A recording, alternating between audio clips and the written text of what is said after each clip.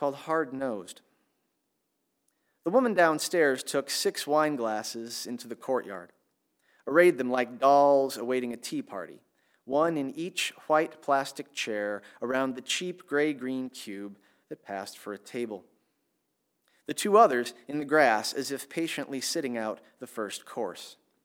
We thought for a moment that she might talk to them or with them, taking each one in turn by its stem and pouring from it the words she had not said the night the flashing lights had reflected hard off the sheen on each unblinking eye. Someone lost will be thought of more often.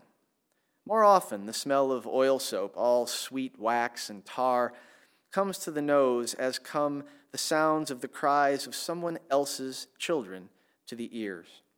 A nuisance, not felt, but as something to put up with. Some thing unattached. The wine glasses were smoky at dusk.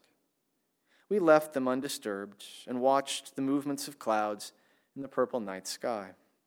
Prayed, if we did, or wished at the least, for a rain that would fill even part of each hollow thing and not dry by the morning.